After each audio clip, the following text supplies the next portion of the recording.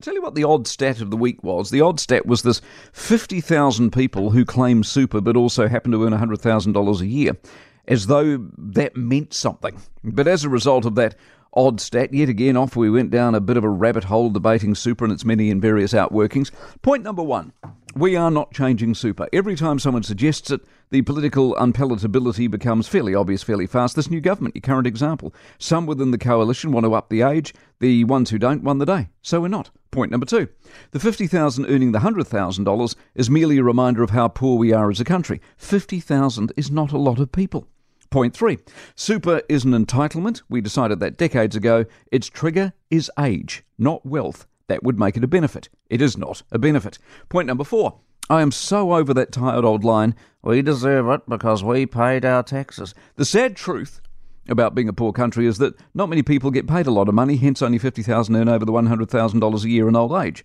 Also, our tax system is horrifically skewed, and the so-called wealthy who aren't actually wealthy at all pay a disproportionately high amount. There are many, many, many people who pay, yes, their taxes, but it doesn't cover the amount of state support they actually use. Where the hell do you think the money comes from to support the average job seeker recipient for 13 long years? The high-income earner. So if you're running that line, you could actually argue only high-income earners should get super because they actually did pay their taxes, and many other people's as well. Point five, we should welcome and admire those 50,000 on over $100,000 a year because although some of them will have got lucky, yes, most will have actually worked hard and saved hard and set an example for their kids and hopefully the rest of us. Point six, the world is a busy, troubled, complicated place like now.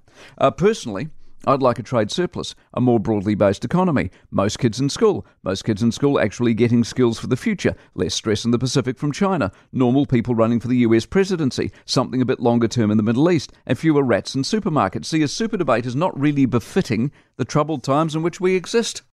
For more from the Mike Hosking Breakfast, listen live to News Talk ZB from 6 a.m. weekdays or follow the podcast on iHeartRadio.